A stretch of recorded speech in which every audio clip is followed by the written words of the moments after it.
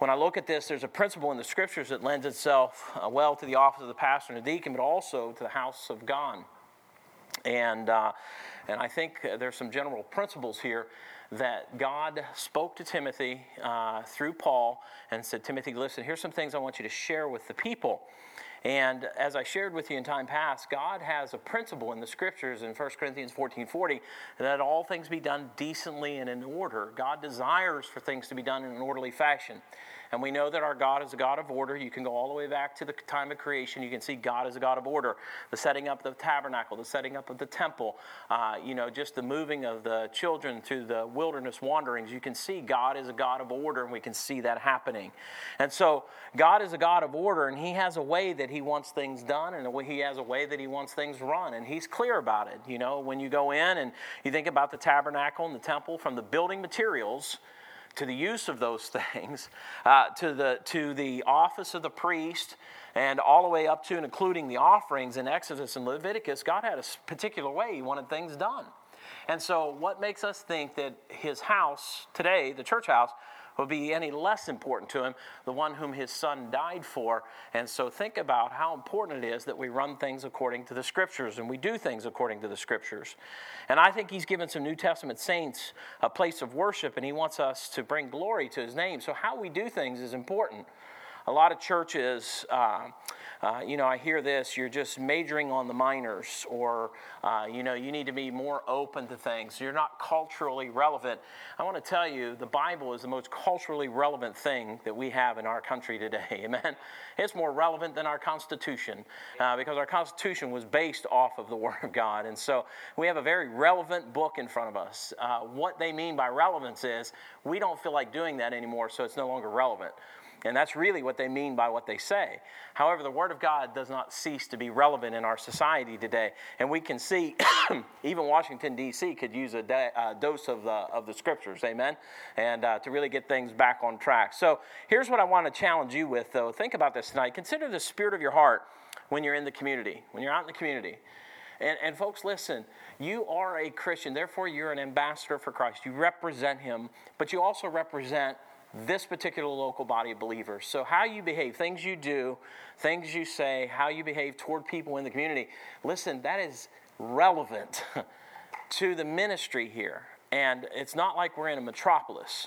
We are in a small community, amen? I want you to know I can walk in places. I went over here to CarQuest. They know who I am. And they go, yes, you're the pastor over at, and I mean, they know me before I know them.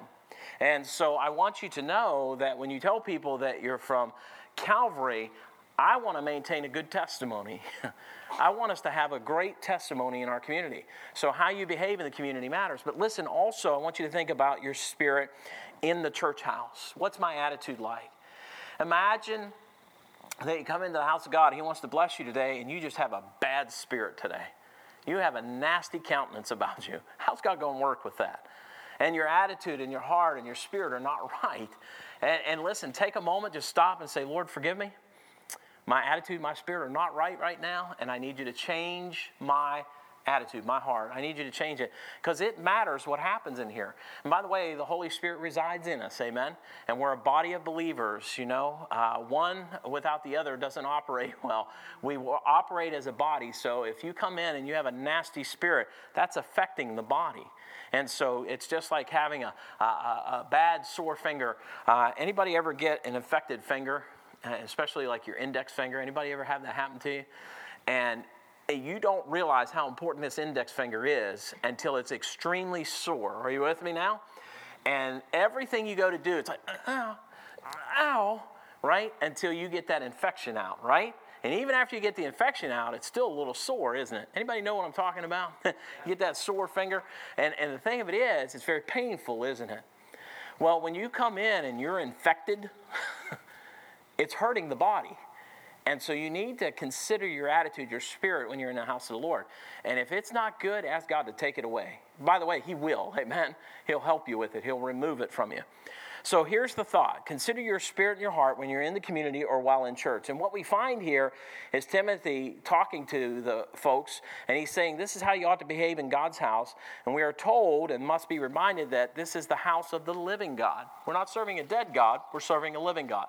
So how's your spirit around the living God? What's your attitude like around a God who is alive? Not a dead God, not a dead idol, a living God. What's your attitude? What's your spirit like? And I think we've got a couple of foundational principles here that we want to look at in living for God the way that we should. First of all, he tells us that the pillar and ground of truth is the house of the living God. It's the pillar and ground of truth.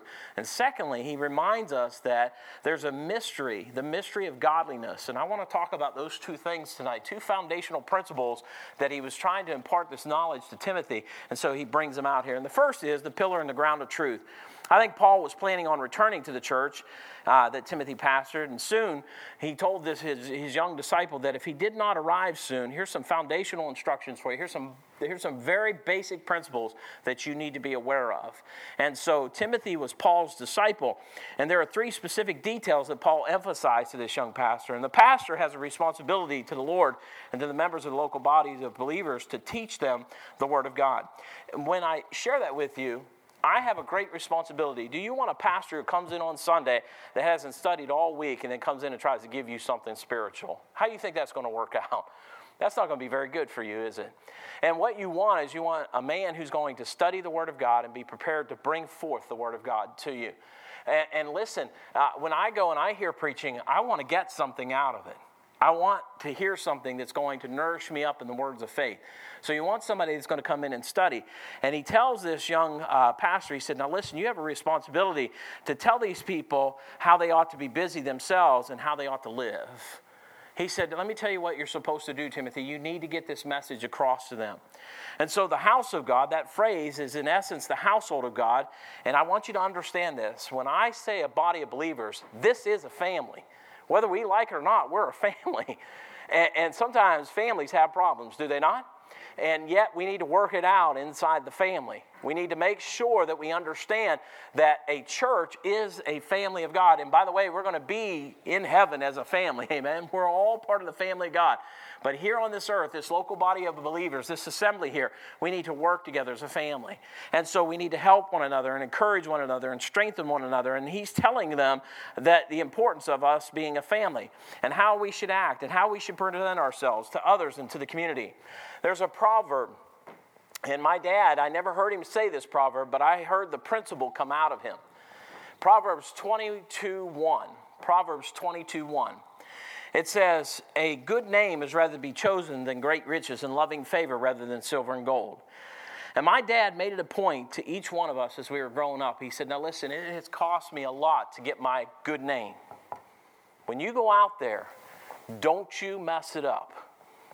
Now, I tell you, I felt pressure as a kid. I was thinking, what am I going to do to mess it up, Dad? So I had an older brother who had some mental problems, and he was, we used to call it mental retardation, and yet my brother, he was like a kleptomaniac. And he carried our name in the community. And one of the things he would do is he'd go steal bicycles from people all the time. And my dad would have to get him in the car and take him back to take these bicycles back to these people all the time. And I don't know what was wrong with my brother, but I just know that he would just steal the bikes. Now, why he did it, I have no idea. I'd go out in the yard and I thought, man, this is great. Got new bikes every week. I got a new bike. And so, but he was stealing them from people. And my dad got upset about it. My dad had such a good name in our community that what would happen is my dad used to collect silver, old silver dollars and all that kind of stuff. And he had a little safe in the house and he used to put all those in there and that kind of thing. Well, somehow or another, my brother got into that. And he went out into the community and he began to spend my dad's silver. And the merchants in the town knew my dad. One of them picked up the phone and called and said, hey, Robert, listen, I just want you to know. Your son's up here spending your silver. He said, I'll sell it back to you for the face value of it if you want it back, but he's up here spending it all over town. And my dad used to get so frustrated. But I want to tell you something. They understood that my brother had a problem. They didn't put that onus on my dad. But the fact is my dad went around and cleaned it up because he wanted to maintain a good name. I believe my Father in heaven has a great name. And one of the things we ought to try to do is not mess it up. When we go out into the community, we ought to help maintain a good name. For our Father in heaven, for our family and our church, for Calvary Chapel. Are you with me? We need to maintain a good name. And so when you think about it, a good name is rather being chosen than great riches and loving favor rather than silver or gold. My dad made it a point. He said, do not ruin what I've worked hard to establish. I want you to know our Heavenly Father worked so hard to establish it that He gave His only begotten Son for that name. That is the name you carry. When you say that you're a Christian, you are telling people that you're an ambassador for Christ. You're a part of His family, so how are you behaving? What's your attitude? What's your spirit like? Then I'm reminded of the fact that our Heavenly Father, Jesus Christ, has a testimony, and as a child, I should want to maintain that testimony for His sake. I should want to maintain that. I should not want to destroy it. I should want to maintain it. So he's telling Timothy here, he said, but if I tarry long, that thou mayest know how thou oughtest to behave thyself in the house of God, which is the church of the living God, the pillar and ground of truth. And so what is truth? We're saying, therefore, Pastor Timothy, you have this responsibility. And I'm saying as the pastor, I have a responsibility to tell you, I don't want to hear bad things about people in our church. I don't want to hear bad or poor testimonies about people in Calvary. And if I do, I will come ask you about it. I'm not going to confront you in the sense that you've done wrong, because sometimes people out in the community will say stuff that just isn't true as well. But I at least want to address it with you. And what you have to realize is when you go out in the community, you have a testimony that you need to maintain. And so what is your attitude? What is your spirit like when you're out there? Paul then wants Timothy to help the people understand that their God is not an inanimate object, but a God who is alive, and therefore His church must worship Him as a living God. God is not dead. God is alive. Jesus Christ is alive. We're not worshiping a dead idol. We're worshiping a living God. You have the Holy Spirit in you, and so whenever you go out, I want you to kind of get a hold of this, and I've mentioned this to you before. I think I used an illustration here. I had Chris stand beside me, and I said, if you were walking, imagine Jesus Christ in the flesh standing right beside you. Would there be some things that you would not do by His presence right beside you? And I want you to consider that the Holy Spirit does reside in you. Amen? So I want you to think about this when you get to that point where you're going to make that angry statement, or you're going to say some angry words, or you're going to do something that opposes God's standards. I want you to consider for just a moment, Jesus Christ is with you. Does He want to go against God's word? No. And so I have the Holy Spirit residing in me. And so as far as my testimony, I want to make sure that it glorifies Him and doesn't destroy the testimony of my Savior. For it's not just my testimony, it's His testimony that He gave to me. And so I need to consider my testimony. So the church is in the community, and as such, we ought to behave as if the Lord's standing next to us wherever we go. The phrase, the pillar and ground of truth, is something that the people, I think, really understood. This place at Ephesus, they used to worship the dead idol, Diana. So there were statues and pillars all over the place with his statues there. You know, how many of you have ever been to Washington, D.C.? Anybody been down there? You go down. What's it feel like the first time you walk up to some of those monuments? Is it not an awe factor? Like, wow. And you walk up to some of those monuments. I remember the first time I went to the Jefferson Memorial, I went at night, and it was lit up. And, I mean, it was just walking up there, you're like, wow.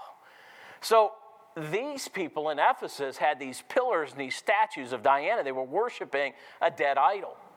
And so whenever he talks about, Paul makes this statement to Timothy that this is the pillar and ground of truth, those people understood exactly what he was talking about. And so what I mean by that is this. The pillar, the aspect of the church ministry, is to display the truth of the Word of God. Just like a statue of Diana is put on a pedestal so all can see it, we need to put Christ on a pedestal so all can see it through us. He needs to be seen in us. And so when you look to the Scriptures, Paul wanted Timothy to help the people understand that you must hold forth the word of life. And why is that? So the world can see it. When you're out in the community, can they see Christ in you?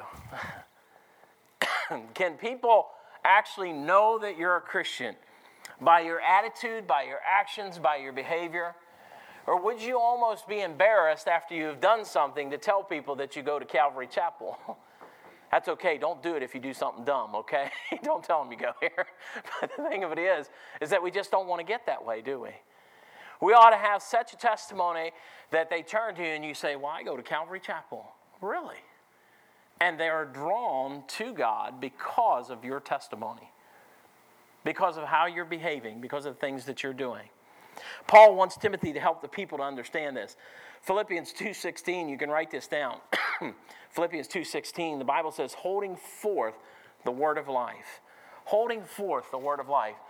I want you to know that this body that we possess, this vessel here, it ought to be a testimony to people. How you behave, how you act, the things you say, the things that you do, where you go, all the things that you're involved in, you ought to have a testimony that would bring glory to the name of your Savior. And listen, there are times where we get involved in things, or we're doing things, or behaving in a way that does not honor God. We were talking tonight, Emily and I were talking on the way to church. I said, do you understand that one of the most important things that you can do is honor your mother and your father? Isn't that important, ladies? Isn't it important that the children learn to honor their mother and their father? They don't understand sometimes that their actions and things that they do can dishonor the home. And they need to be conscientious of that. And I think there's no problem with putting a little bit of pressure there. Would you agree? That you need to do the honorable thing. You need to do things right. And we need to put some of that pressure back onto our children, that they need to behave in a fashion and in a manner that brings honor to the household, brings honor. Listen, it tells them that they ought to honor their mother and their father. They ought to honor their mom and dad. They ought to do that. And when they don't, there ought to be conviction in their heart that they are not honoring their mother and their father. How many of you agree with that tonight? Amen? There ought to be some conviction there. And what it is that we need the power of the Holy Spirit to do that work. And when people have no conscience toward that, sometimes they need to check it out and see if they're saved. Because if you have no conscience toward that, where are you? So us as Christians, if we would want that from our children, how much more does your Father in heaven want it from you when you're out in the community? He wants you to behave in a fashion that would honor him, wouldn't it? That would bring glory to his name. Now, the local church puts Jesus Christ on display in the lives of faithful members and for a community to see Christ on display through their behavior. And so they understood the pillar in the ground of truth. They saw these statues, these dead idols, this Diana. They saw that out in the community.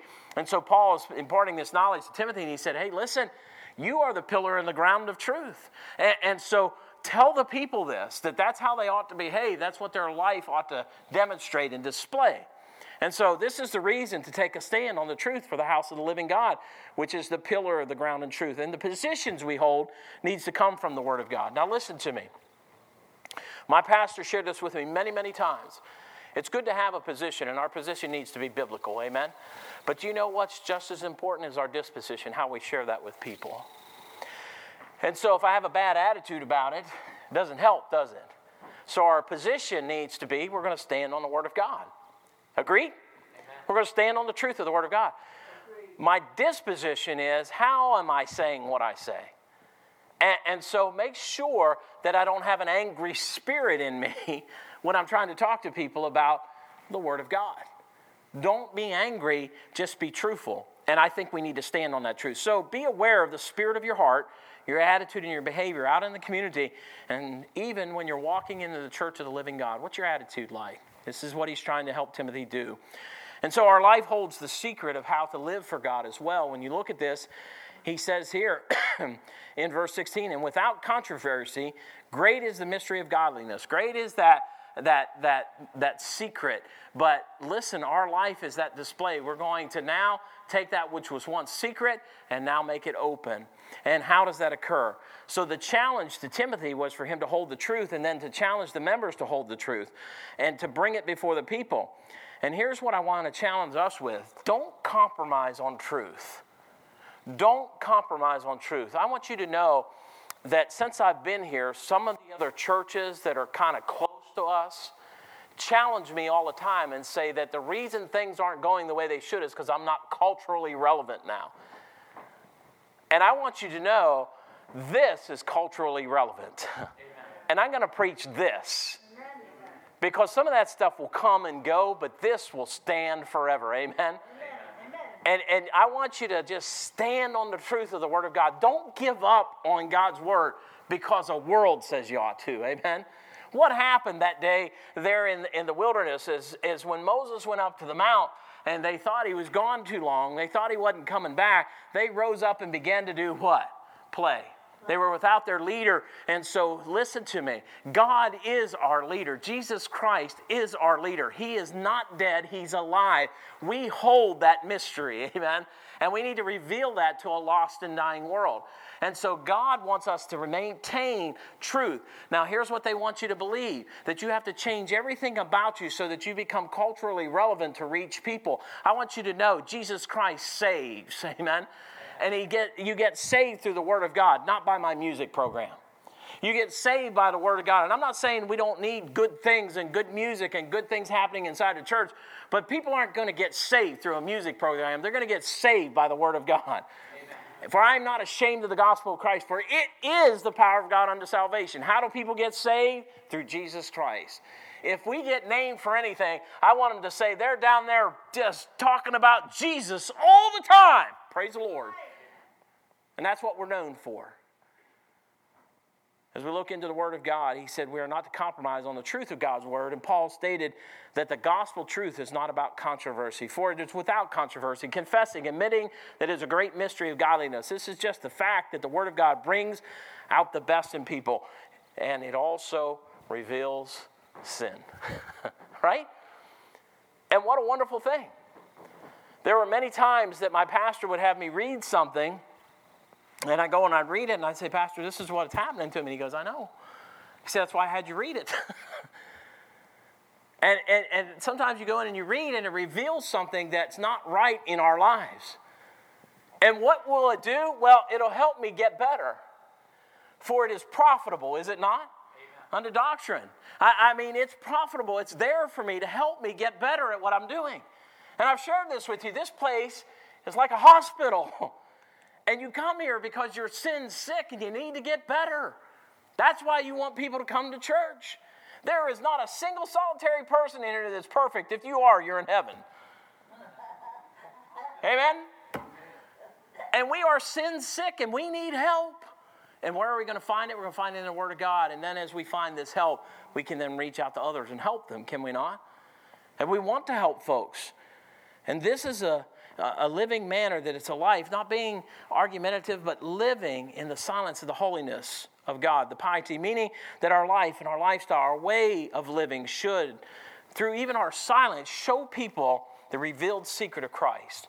We ought to live our faith, amen? And I don't sometimes have to say anything. We just want our faith to be revealed. And how do you do that? You do that through love and kindness. You do that through reaching out to people. You continue to invite them. I haven't stopped inviting all these people that are on that list. I haven't stopped inviting any of them. By the way, God blessed. We got Casey Spence to go to Cornerstone Baptist Church, Brother Walt Shepard's place. Amen. So he went to Brother Shepard's place. I'm going to find out what happened. Casey professes salvation. But we've had plenty come through here too, haven't we? Don't stop praying for them. Say, well, they haven't come back. Might as well. No. That's exactly what the devil wants you to do. We want to maintain a good testimony. So if you go get your hair cut and you decide you want to go up there, go see Karen. Get your hair cut. Go talk to her. Say, hey, we were so glad you came. Go talk to her again. Amen. Ask her if she'd like to come. Don't give up on the Drexlers. I'm going after them. Just keep praying for these things. Don't stop just because you don't see, that kind of McDonald mentality. I ordered it at the little speaker. It should be ready by now, right? 30 seconds have gone by. Where is it? And we get like that, don't we? God doesn't operate on that. By the way, God's not in a hurry either. God wants to do some things. He wants to do some work in our lives. Now, let me give you a couple of things to think about. Paul then reminds Timothy and all of us about who Christ Jesus is, to emphasize how he lived, the message he left, and the example we should follow to show the mystery of the godliness to a lost world. And he says in this verse, he said, without controversy, great is the mystery of godliness. Now watch this. He just rattles off some things, and we can just look this over. We can just look at it and go, yeah, that was pretty. God was manifest in the flesh. That's some powerful stuff, wasn't it? Underline that in your Bible. How did God come down? God was manifest in the flesh. Now watch this. He was justified in the Spirit. He was seen of angels. He was preached unto the Gentiles. He was believed on in the world and received up into glory.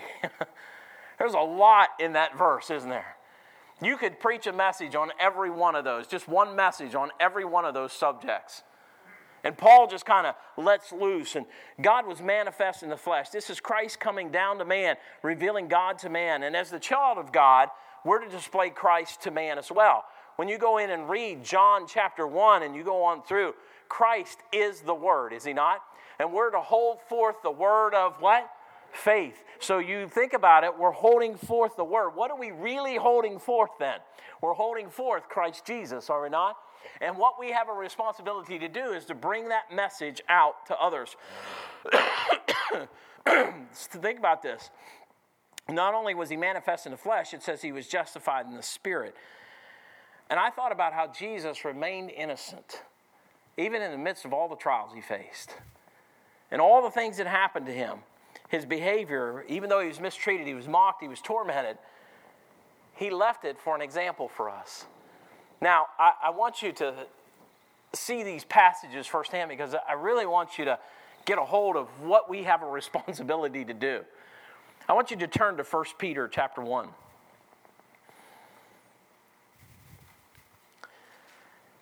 And if he was justified in the Spirit, Jesus maintained this innocence, and he was an example to you and me. 1 Peter 1 and 21.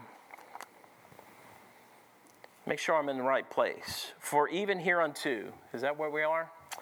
1 Peter 1, 21 through 24, maybe it's 2 Peter. Let me make sure I got this right.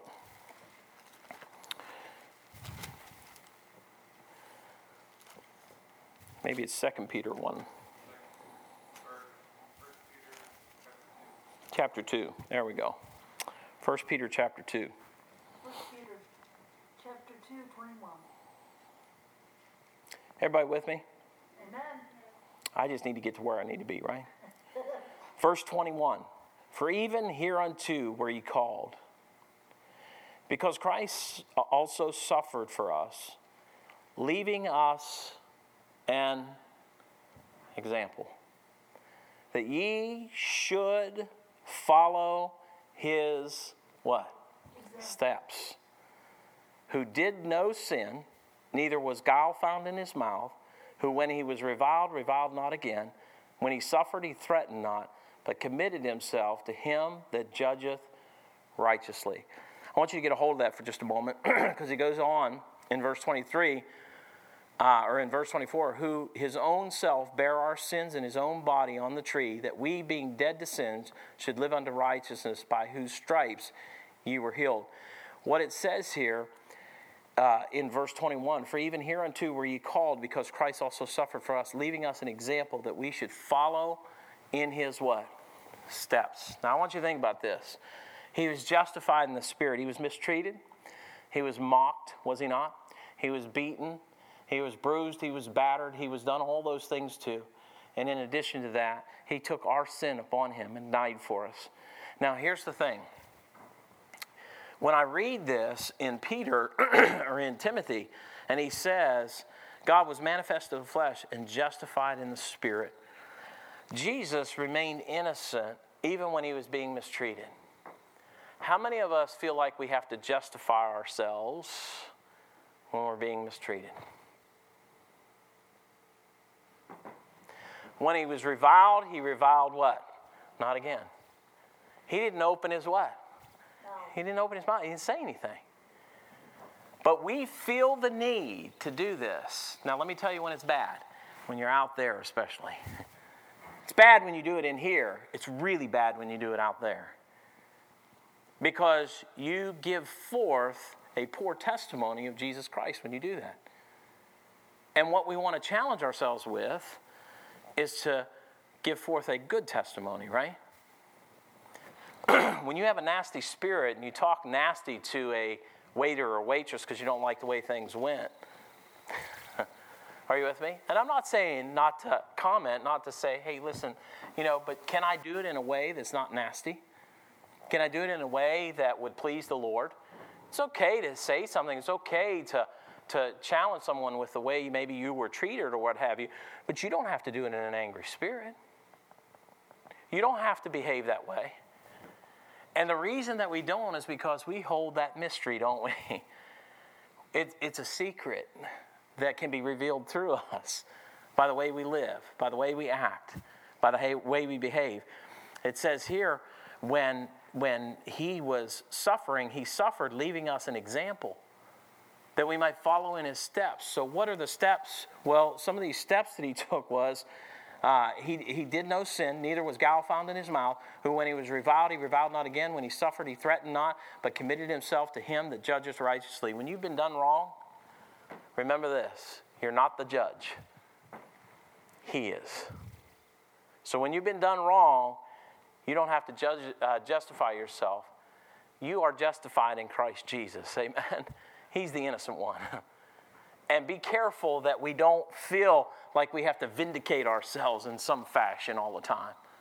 And even as believers, we get that attitude, we get that spirit that we have to do that. So he was justified in the spirit. He was seen of angels. I find that interesting. These are messengers of God who also were interested in the ministry of Christ. Though he died for men, not for angels, they were interested in what he was doing. We were talking about this in Sunday school this morning. They were involved in his work and they ministered to him at times. So the angels were really interested. And by the way, they're interested in salvation because angels don't get saved. Man gets saved. And the angels look down at what Christ accomplished on the cross at Calvary, and they're interested in his work. They're interested in what he's doing. And so it says, and he was seen of angels. These are the messengers of God looking into the work of Jesus Christ. Jesus, then also it says, all of what Christ did was so he could be preached unto the Gentiles. Those who are without the camp could enter in through Christ's death, burial, and resurrection. I want you to see one more verse, and we'll get done with this tonight. Hebrews 13. Look at Hebrews 13 with me.